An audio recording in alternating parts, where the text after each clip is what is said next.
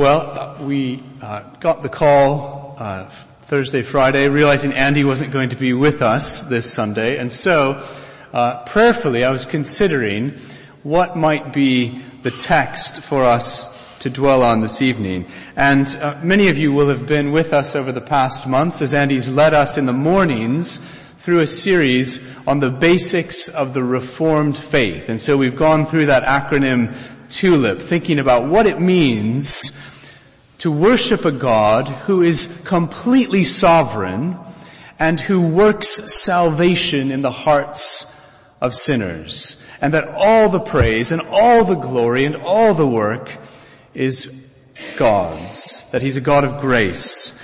And then last Sunday morning, if you were here with us, you'll remember that Andy took us to Luke chapter 10, and we began to think about, if that's the Reformed doctrine that we believe, what should that issue in terms of a Reformed church and its practice? And how should that turn us outward in mission and in thinking evangelistically about the world around us? And so we thought about the sending out of those 72 from Luke 10.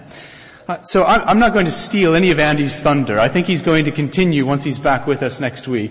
But I did just think, at least for myself, and I wonder if not for you as well, we need to pause, perhaps, and we need to prayerfully take stock of where we're up to after that series that we've been working our way through. There's a lot of richness there.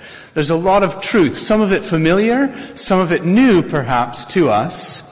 But we need to ask the Lord to press that into our hearts, to change us by it, so that it doesn't just stay in our heads, but it filters down to our hearts and works itself out into our lives. So, prayerfully, I think this is a text that can help us do that this evening. Ephesians chapter 1, verses 15 to 23.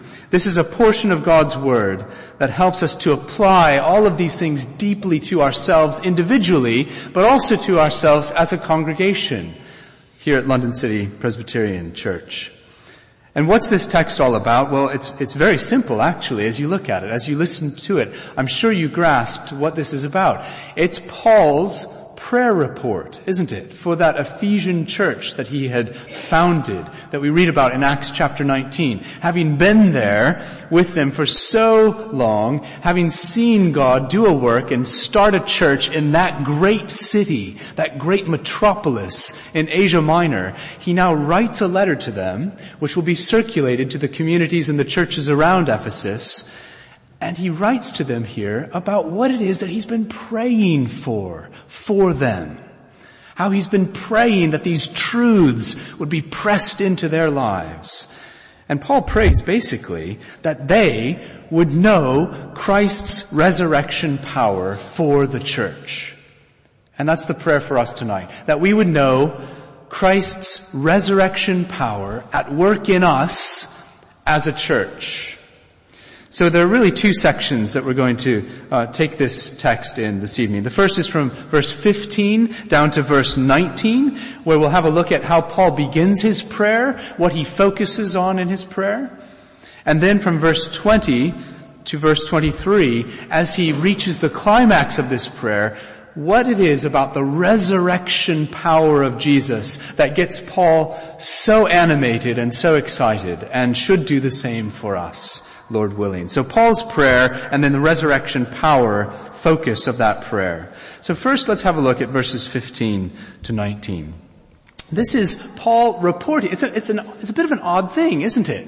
He's writing a letter to them. He opens the letter, verse 1, Paul, an apostle of Jesus Christ by the will of God, just as he tends to do. And then there in verses 3 to 14, this beautiful, long blessing to God, a Trinitarian blessing, Father, Son, and Holy Spirit, united in the work of redemption for God's people. And it's a beautiful, poetic blessing that almost makes your heart sing as you listen to it. And then Paul pauses here in verse 15, and he tells them what he's been praying about for them. For this reason, he says, because I have heard of your faith. Do you see what he says there in verse 15?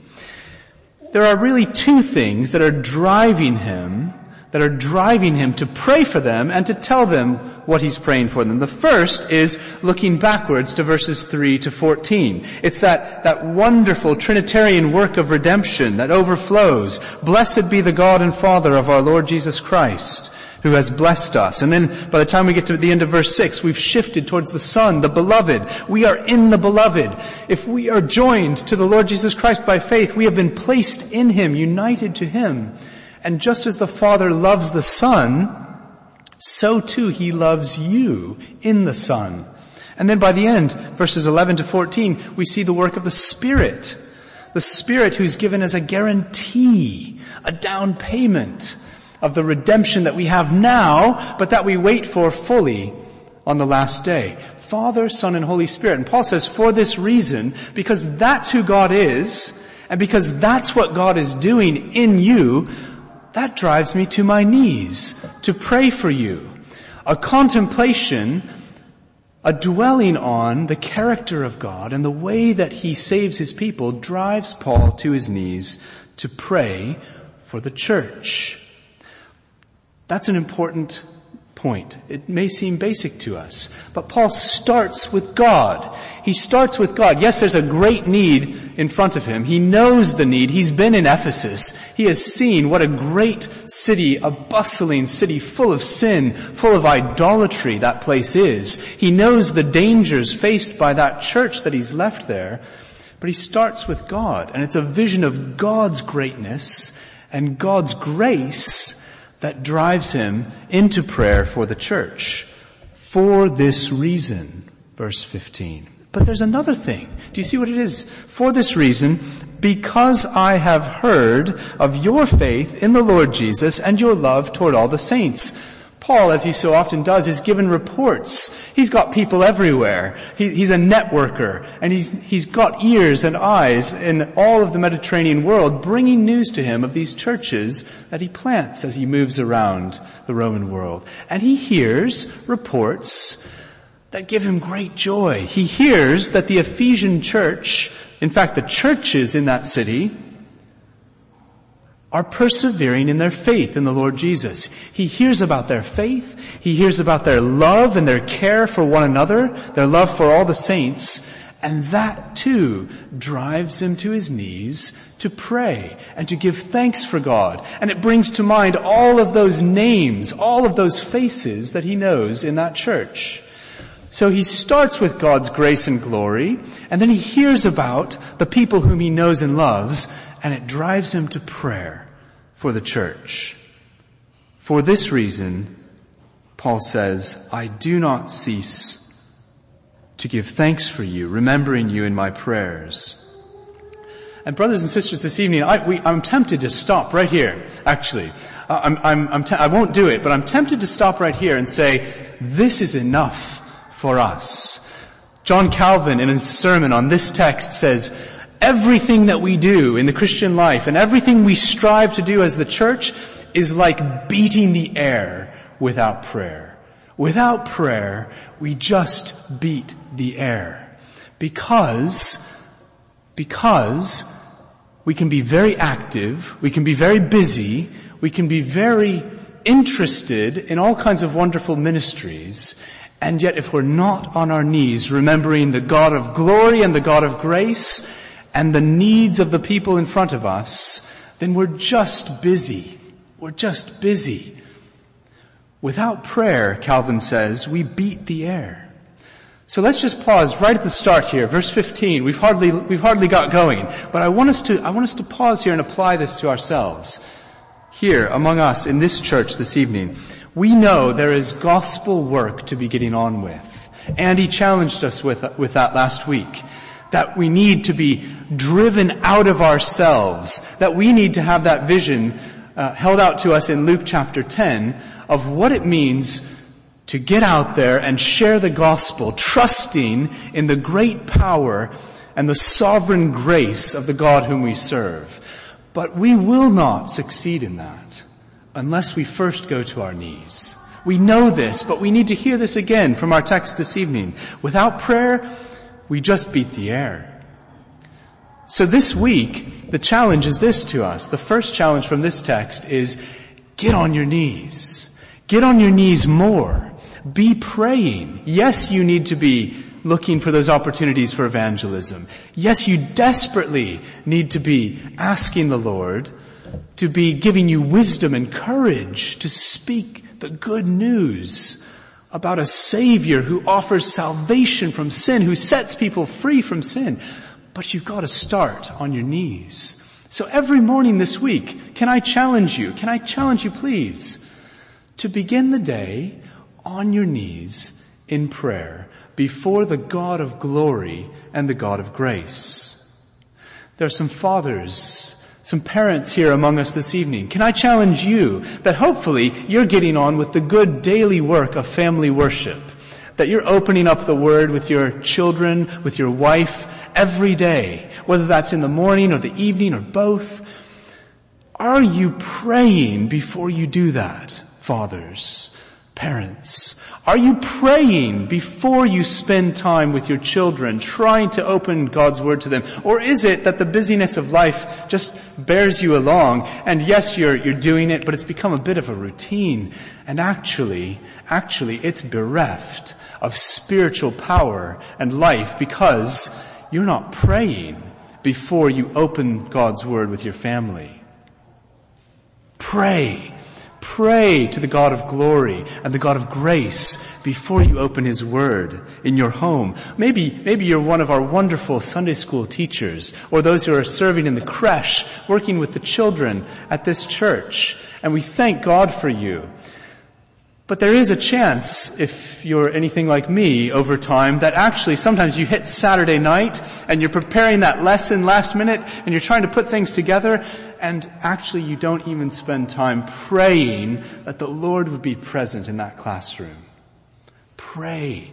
Pray for whatever it is that's your service for the gospel in this church or in the place where the Lord has put you during the week. Don't just get out there and get on with it. Pray to the God of glory and the God of grace that He would make you effective, because it's only in coming to Him with our needs that we are going to see Him at work through our action as we go. The same thing's true for our growth in gospel grace, isn't it, in our personal lives? Whether it's understanding the things that we're reading day by day more, whether it's growing in sanctification, whether it's actually coming along and sitting here in a sermon and being able to hear what it is that the Lord has to say to you, either by way of convicting you of your sin or by way of comforting you and building you up and encouraging you by the gospel. We need to come having prayed. What are your afternoons like on a Lord's Day? Probably lots of good things. Probably lots of travel, if you're like most of us.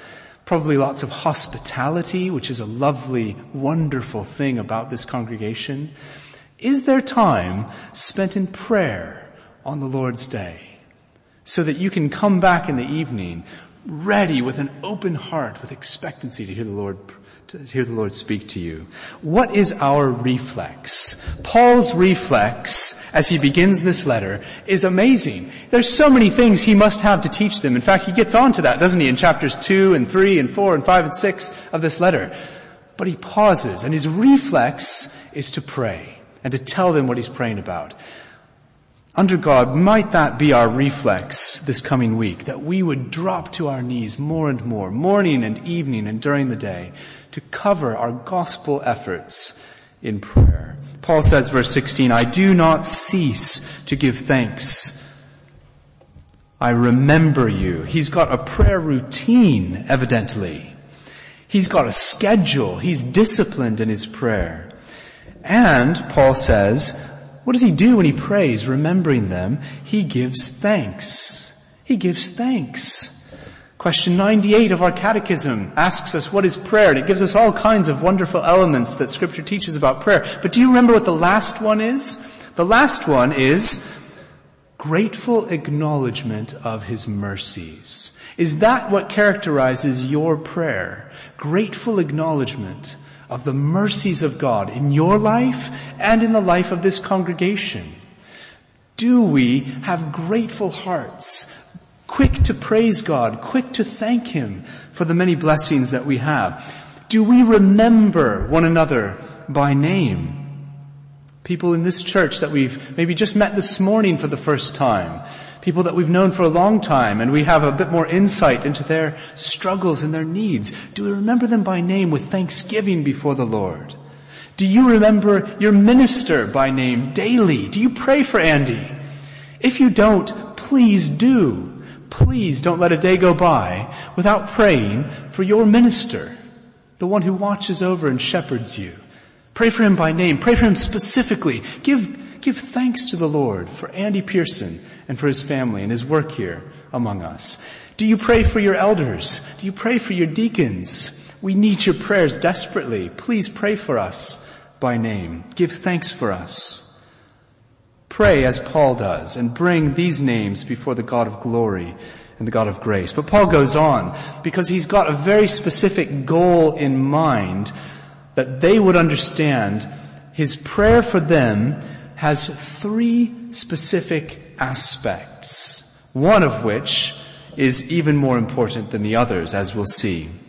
We'll get on to those three whats, which appear in verses 18 and 19.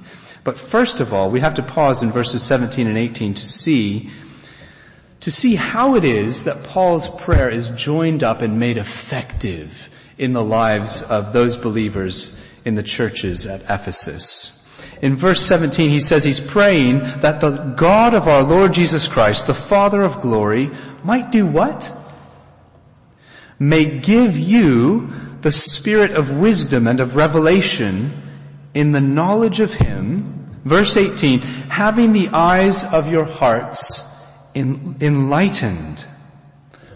Do you see what Paul prays? Before he even gets on to these three very specific aspects of his prayer, he pauses to say he's asking God that He would open their minds, open their hearts by His Spirit. He prays to the Father that through the Son, the Spirit would be given. What kind of Spirit does Paul talk about there in verse 17? Do you see it? That the Holy Spirit of wisdom and revelation would be at work in them.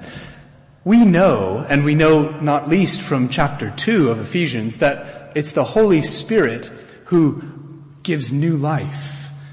In the very first instance, that none of us tonight come here as believers in the Lord Jesus Christ without the Holy Spirit having worked in our hearts. But it's not just that one-time spiritual work of bringing us to new life, is it?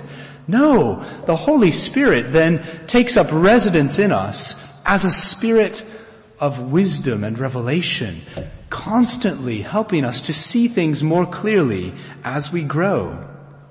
I read this week about a project that was begun by an MIT researcher in Boston who grew up in India, moved to the United States to be educated and did very well and has stayed on and now teaches as a cognitive scientist at the Massachusetts Institute of Technology. But he has not forgotten his people and his community in India. And so he started a non-profit group called Project Prakash. And evidently Prakash in Sanskrit means light. Project Light. And what he's doing there is a really clever combination of his research with a humanitarian need, because he has brought together people and expertise and resources to perform surgeries on those children who are born blind with cataracts. They can't see. So from birth, they're blind. And yet, with surgery, those cataracts can be removed and they can have sight again. And so he's brought this together. And it's been a wonderful success, evidently, through many parts of India. And he describes what it's like. I wonder, what do you think it's like for one of these children who comes out of the operating room and the bandages there on their eyes are removed for the first time? What do you think that would be like? Well, those children have described what it's like. And he recounts it this way. He says there's one boy who said he sat there and he was blinking in the brightness, and he didn't know what to make of it. His vision was blurry. He didn't see clearly immediately. It was blurry. It was incoherent. It was saturated by shapes and colors and light swirling around. Yes, he could see, but he didn't know what he was looking at. His eyes had been opened, but they weren't yet connected to his brain in a way that could make sense of his environment. And over time, over weeks and months and years of training and teaching, those new eyes were connected to his brain in such a way that he can now function normally in the world around him. And now no longer are there swirls of light and color, beautiful as those might be. Now he can see people and trees and cars, and he can read. And there's this lovely picture on their website of this boy sitting there with the light shining on his face and a smile as he reads because he can see. And I want to say to you this evening that that's exactly what Paul prays for these people in Ephesus.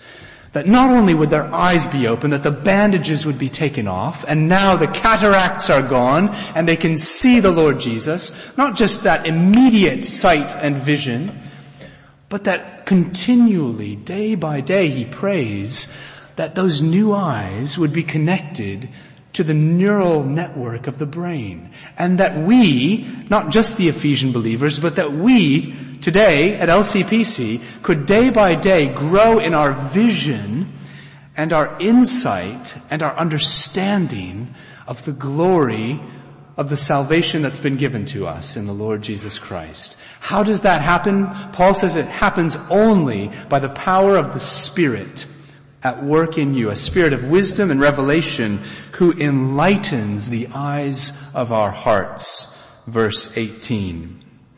One commentator says, what does that mean, to have the eyes of your heart enlightened? Well, it really just means that you don't just see with your eyes, you don't just see with your mind and be able to acknowledge that something's true. It's that you see and perceive and know with your heart. That's what Paul's praying for them. That we would not only know that we are totally depraved and unbelievably lost without the grace of God, but that we would know that in our hearts, and that we would give praise to the God who saved us by grace. That we would not only know that we've been unconditionally elected from before the creation of the world, chosen by God to be His sons and daughters, not just know that here, but that we would know that God has chosen us, He's called us to be His children. We would see that with our hearts. That we would know that the Lord Jesus Christ has perfectly worked once and for all redemption for us. That we would grasp that with our hearts. That the eyes of our hearts would be enlightened. To have Spirit-enlightened eyes in our hearts, Paul prays. He goes on in chapter 3 and uses similar language to talk about the kind of knowledge that he wants them to grow in. This is not just propositional head knowledge. It's knowledge in chapter 3 verses 1 to 6 of the mystery of God's grace in Christ. It's knowledge in chapter 4 verse 13 of the Son of God. It is knowledge of Jesus Christ as my Savior, my Lord. It's a personal knowledge of my Lord. In our house, torches, what we would have called flashlights, go missing quite often. And that's because little boys love to play with torches and explore things around the house and in the garden at night and in cupboards and things. So we have I don't know how many torches scattered throughout the house, and they're always shining on various things. The Spirit, Paul points us to here, is like a torch shining a light brightly on the Lord Jesus Christ. That's one of the primary functions of the Holy Spirit, is to point us to the beauty and the glory of the Lord Jesus. And so it's like a torch with a focused beam. But it's even better than that, actually, because I don't know about your LED torches at home, but it's not that glaring, white, bright, cold light. It is the glorious, warm light that the Spirit shines on the diamond who is the Lord Jesus Christ as it turns with all of its facets. That's the kind of light focused on the Lord Jesus. But even that leaves us cold, because it's not a diamond, it's a person. It's our Savior that the Spirit points us to and highlights for us. The Spirit highlights and illuminates for us that Jesus loves us with an unending and unconditional love. The Spirit highlights for us Jesus' atoning sacrifice in our place. The Spirit illuminates brightly for us the fact that Jesus bore our curse on the cross, that He kept covenant for us in His perfect life. The Spirit wants you to see and wants you to know this coming week more about the glorious work of the Lord Jesus for you. And isn't that exactly what we need? Constant, growing, day by day spiritual enlightenment. Not of the esoteric kind that's promised in lectures around the city or by other religions, perhaps from the East. Not that kind of enlightenment. This is the spiritual enlightenment that is gospel enlightenment, that can only be accomplished by the Holy Spirit. If you can give me just one more moment to try to illustrate this for us. Some of you might know the nature writer Annie Dillard, and she writes as well about early examples over a century ago now of when surgery became possible to relieve blindness, and of what those patients experienced. And a little girl that she writes about who was given sight for the first time at the age of 8. She was brought into a garden in the afternoon. And what did she do? She just stood there, speechless and in awe. She had no words.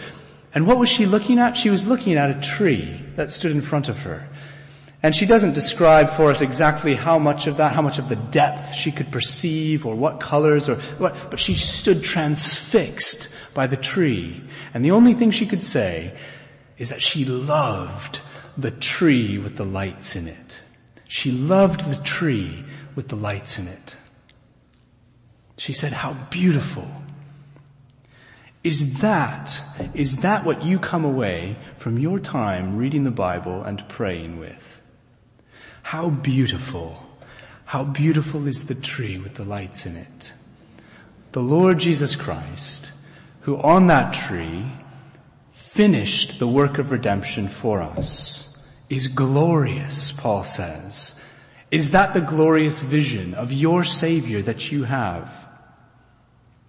If you are here tonight and you don't know where you stand with the Lord Jesus, perhaps you have been coming along and you're so interested, but you've not made a commitment to turn definitively from your sin and cling by faith to the Lord Jesus Christ. If that's you tonight, I hope you realize that you are blind to the glory that I'm talking about. Blind to the glory that this passage is talking. You have no idea what I'm talking about in reality, because you have not had your eyes opened to see the brilliance of the love and the redemption that is available in the Lord Jesus Christ. But can I plead with you that if the words that Paul uses, the words that you're hearing this evening, are in any way attractive to you, that you would fall to your knees, even this evening, in repentance, in faith, crying out to the Lord, Lord,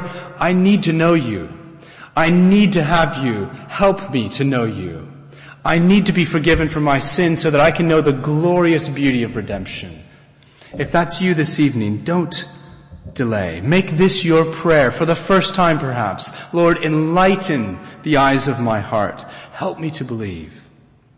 Why would you stay in the misery of blindness and darkness when this offer is held out to you by a loving Savior? But most of you sitting here this evening have already known that wonderful joy of having the scales drop away for the first time. And what you need, if you're like me, is that daily enlightenment with the help of the Spirit to see more clearly. Well, John Owen speaks about this in this beautiful little book called The Glory of Christ, which, by the way, if you've not read, I can commend wholeheartedly to you as one way to put into practice the kind of thing we're talking about tonight. John Owen, in The Glory of Christ, says this is exactly what we need, a greater vision of Christ's beauty, that the Spirit can open the eyes of our hearts. He says, if we can only grasp the glory and the beauty of Christ by faith, what will we receive? We'll receive a gracious revival from inward decays. Do you hear how he puts that? And a gracious revival. If that's you, if you feel flat, if you feel dull in your Christian life, then what you need is a greater vision of the glory of Christ. Owen goes on, he says, we'll find fresh springs of grace. Even, and he says especially, those in their latter days. And I'm not going to presume that I know who is in their latter days here, but some of us are a bit more gray than others, aren't we? And some of us perhaps have reached stages in our lives where we need to be refreshed by returning to those springs of living water and the beauty of the Lord Jesus Christ. That's what is held out for us in this passage this evening. Is that you? Is that me? Is that what we desperately need tonight? Owen points us to Psalm 92:12, which tells us that the righteous will flourish like a palm tree. What a beautiful image of the one who basks in that glory and that light and those springs of life that we hunger and thirst for. But we've got to press on to make a finish this evening. And so we go on in verses 18 and 19, and we see that Paul prays for them. He gives thanks for them very specifically, regularly, and he asks that the Holy Spirit would be for them and in them a spirit of wisdom and revelation, helping them to see more clearly day by day. And what does he want them to see? He wants them to see three things. Do you see the three whats that begin in verses 18 and 19? First one, what is the hope to which he has called you? The second one, what are the riches of his glorious inheritance in the saints? And the third one, what is the immeasurable greatness of his power toward us who believe, according to the working of his great might? Three things that he wants us to know with the help of the Holy Spirit as we look at the Lord Jesus Christ. He wants us to have hope, he wants us to know about an inheritance, and he wants us to know about power. But do you see, they're not balanced. They're not symmetrical, are they? The hope to which he's called you, the riches of his glorious inheritance of the saints, and then it really builds. Do you see how in the third one, Paul almost is at a loss for words. He starts kind of stumbling over himself. What is the immeasurable greatness of his power toward us who believe according to the working of his great might? And then he goes on. Do you see, it's that third one that Paul really wants to get to. Hope, inheritance, and power. If we had more time, I'd love to go back and look again at that opening section and see how in verses 4 and 5, the hope of our calling has already been laid out for us. How in verses 11 to 14, the riches of this inheritance has already been laid out for us. Can we dwell just a moment on that inheritance, please? It's a glorious inheritance, Paul says, isn't it? It's a glorious inheritance of grace. It's not the kind of inheritance that my children are likely to receive from me, which will probably consist of a whole load of books, maybe some music, a few letters and lots of photos, and maybe very little else, if I'm honest. It's not that kind of inheritance. It's an overflowing, glorious inheritance. Paul says later on in chapter 3, verse 8, it's the unsearchable riches of Christ. I read, again, something that brought this home to me just this week, that a few years ago in Budapest, there were two brothers living homeless, living rough, outside the city, taking up residence in a little cave, gathering scrap and selling that in order to make some money to buy some food. And they were suddenly contacted one day by some people they'd met at a homeless shelter. And these people said, look, lawyers have just got in touch with us and they named you too and they want to have a word with you. And it's good news. And so these brothers sat down with the lawyers only to find out that their grandmother, with whom they'd never really had any kind of relationship, had died and had left an inheritance for them. And this inheritance happened to be worth about £4 billion, split between the two brothers. who in that instant go from rags, literally, to riches. An unsearchable, overflowing inheritance, unlooked for, given to them, dropped in their laps. A massive inheritance. That is on the order of what Paul's talking about here. That each of us in Christ receives a glorious inheritance of grace and abundance of spiritual blessing. Conversely, in Ephesians chapter 5, he's going to go on to say in verse 5 that there are some who are going to miss out on that inheritance. Specifically those who are sexually immoral, who are impure, who are covetous, that is an idolater. Those have no part, no inheritance in the kingdom of God, Paul says. If that characterizes your life, and you have not renounced those things and turned to cling to Christ by faith, then you have no part in this glorious inheritance, says Paul. But if you once turn to Christ, if you embrace Him by faith, if you come to Him repent, then this glorious inheritance of riches, far greater than 4 billion pounds, is yours. Each of yours, is what Paul says. It's a glorious inheritance.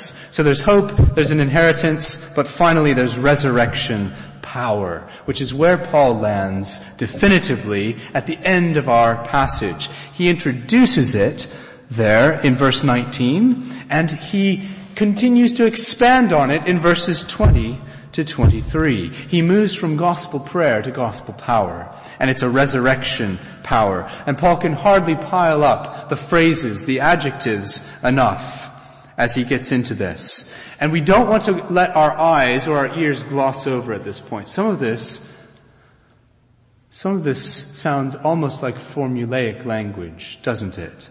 Far above all rule and authority, put all things under His feet, which is His body, the fullness of all. We can almost get lulled into not hearing this in the way Paul wants us to.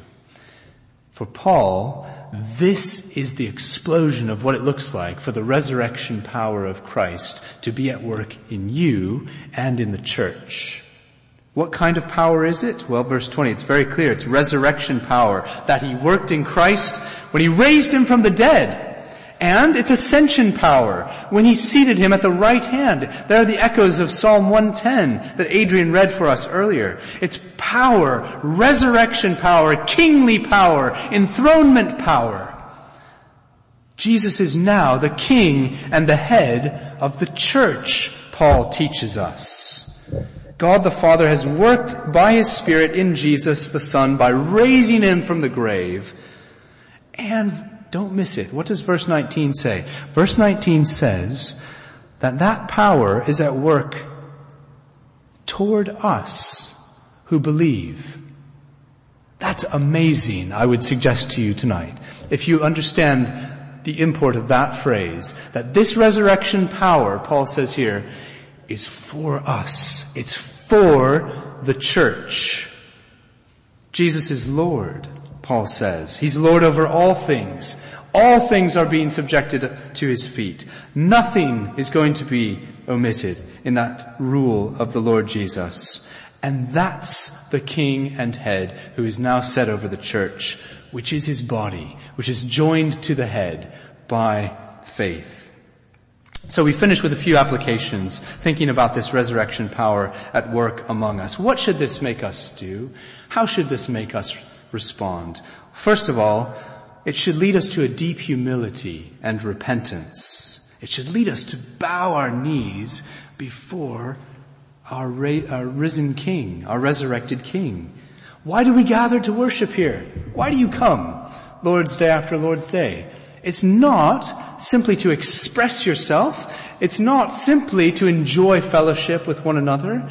It's because your King tells you to come. Your King calls you to come.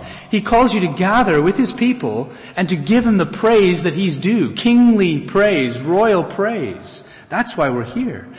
And so we need to be humble and we need to repent of our disloyalty and our tepid service, our lukewarm service and love before our risen King. A deep humility and a deep reverence, a deep repentance. But secondly, knowing that the resurrection power of the Lord Jesus is at work among us, we should have a deep gratitude. It takes us back to the beginning of Paul's prayer with that thanksgiving. Gratitude for the gospel blessings that we've received. Because they're from Him. They're from our King, given to us. So as we look around us in our church here, our congregation, and we see new faces joining us, we need to give thanks to our King and Head because He has brought them to us. And when those new visitors say, I'd like to join you, I'd like to become a member, we need to give great thanks and praise to our King for those new members. When people come along and they hear the gospel and they're saved, they're converted, they're changed, we need to give great praise and thanks for the gospel power, the resurrection power at work in those brothers and sisters. When we've got new children being born to covenant families in this church, we give praise and thanks to the King and Head of the church for adding to our numbers. We give Him praise for a building to gather in. We give Him praise as King and Head for His bountiful care to us. And finally, knowing that Jesus, as resurrected King, rules for our good in this church, we should have a deep trust in His direction and His provision and His protection of the work of the gospel at LCPC. Calvin says again in his sermon on verse 22, what does this boil down to? It boils down to this. Whatever we need, we go to Jesus and we ask for it, and He can provide it. That's how simple it is in this text. The King and the Head of the church, with His resurrection power, can provide everything we need. Because what is resurrection power, brothers and sisters? It's the kind of power that takes a dead body and stands it on its feet. It's the kind of power that sees a corpse and is able to breathe new life into that dead corpse and empower it for living again. And not only that, the resurrection power that was at work in Jesus meant that He was raised to new life, a new kind of life. No longer can He see any kind of corruption. His body will never die again. That's the kind of resurrection power we're talking about. So when you get on your knees this week and you pray, that's the kind of power that's available from your King and your Head and your Lord. What are you going to ask Him for? I hope you're going to ask Him for what seems impossible. Because resurrection is impossible. But that's exactly what we've seen in the Lord Jesus Christ. We see the impossible by resurrection power. I recall some of Andy's first words to me when we came to this church just over 3.5 years ago, and I was really struck by them. Andy said in a conversation, he didn't really know me yet, and we hadn't yet said we were committing to membership in this church, but Andy said, you know what? Just last week, before you showed up, I was praying that the Lord would bring a family to LCPC, a new family. And here you came through the door. Now, brothers and sisters, is that an accident? Is that providence? Of course it's providence. It's provision. It's resurrection power at work to bless the church by bringing new family. Not because of us, but because that's an answer to Andy's prayer. And that's a bold prayer. That's a striking prayer. Is that the kind of prayer that we're praying for this church? That the Lord would bring families to invest in this church. That the Lord would bring new believers to join us. That the Lord would bring young men who are able to be trained and discipled to be office bearers, to do the work of the deacons, and to lead and shepherd as elders in this church. Is that what we're praying?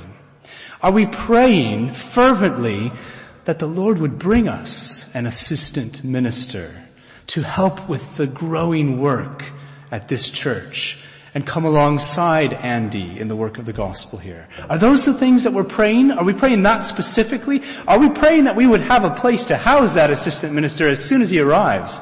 Because the Lord can do that. Of course He can. Please, would you join this week in praying on the basis of the resurrection power of the Lord Jesus Christ at work for the good of the church, this church, our church.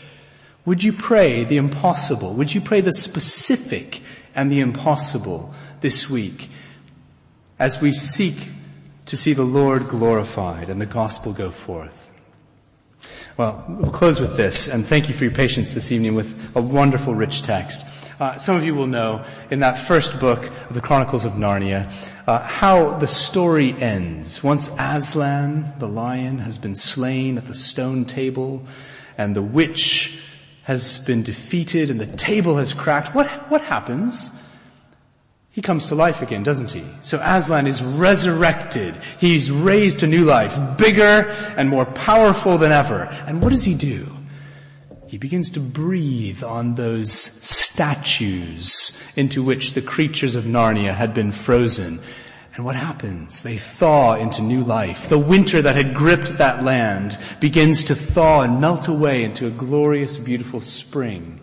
He bounds into battle and with a roar defeats all the enemies of Narnia. That's what happens when resurrection power is unleashed. And it's a beautiful picture of what the Lord Jesus wants to do for his church through the power that he has released in his resurrection and made available to us by his Spirit. Let's pray earnestly, let's pray fervently this week that we would know that power personally and that our church would see that resurrection power at work over the coming weeks and months. Let's pray. Father, we thank you for this word. We thank you for your kindness to us and your grace in the Lord Jesus. And we do pray that we would witness you by your power and in your grace at work among us in new and amazing ways in weeks and months to come. We ask it in the name of the Lord Jesus. Amen.